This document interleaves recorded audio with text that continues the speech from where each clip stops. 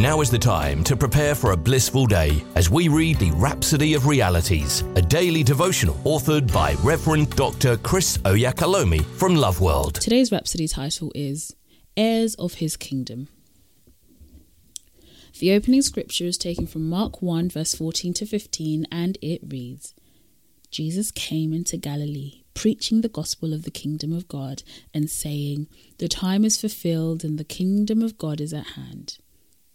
Pastor says, the Lord Jesus brought and offered the kingdom to the Jews. He preached to them saying, the kingdom of God is at hand. However, they rejected his message and turned down his offer of the kingdom. As a result, he declared to them in Matthew 21 verse 43, therefore I tell you that the kingdom of God will be taken away from you and given to a people who will produce its fruit. The kingdom was offered, and all those who accepted its message received eternal life. Christians are those who have accepted the message of the kingdom, received eternal life into their spirits, and are now members, citizens and heirs of that kingdom. No wonder the Bible tells us in Romans 8 verse 16 to 17, the Spirit himself bears witness with our spirit that we are children of God, and if children, then heirs, heirs of God, and joint heirs with Christ, if indeed we suffer with him, that we may also be glorified together. Despite living in a world filled with wickedness and evil, he has granted us this extraordinary privilege to be heirs of his kingdom. We're not of this world. We don't belong in Satan's realm. We're not under Satan's jurisdiction or authority. The Bible says in Colossians 1 verse 13 that God has delivered us from the power of darkness and translated us into the kingdom of his loved Son. Blessed be God.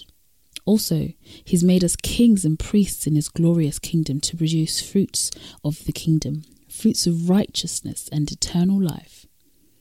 We are the ones Peter referred to when he said, but ye are a chosen generation, a royal priesthood, an holy nation, a peculiar people, that you should show forth the praises of him who hath called you out of darkness into his marvellous light. That's 1 Peter 2 verse 9. Hallelujah. Praise God. Let's take this prayer together. Dear Father, I thank you for making me an heir of your glorious kingdom. I recognize that I have received eternal life and have become a citizen and a member of this kingdom.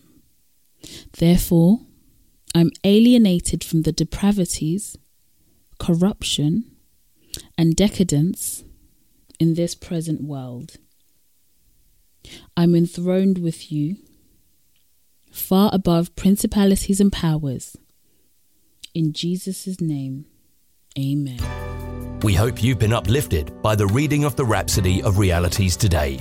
The Rhapsody of Realities is available in all the known languages of the world. If you require a copy, please contact Love World Northampton Church on 07341 617 037 or loveworldnorthampton.org. You are also welcome to worship with us at Love World Northampton Auditorium at 64 Harbour Road in Kingsthorpe, NN2 7SH. God bless you.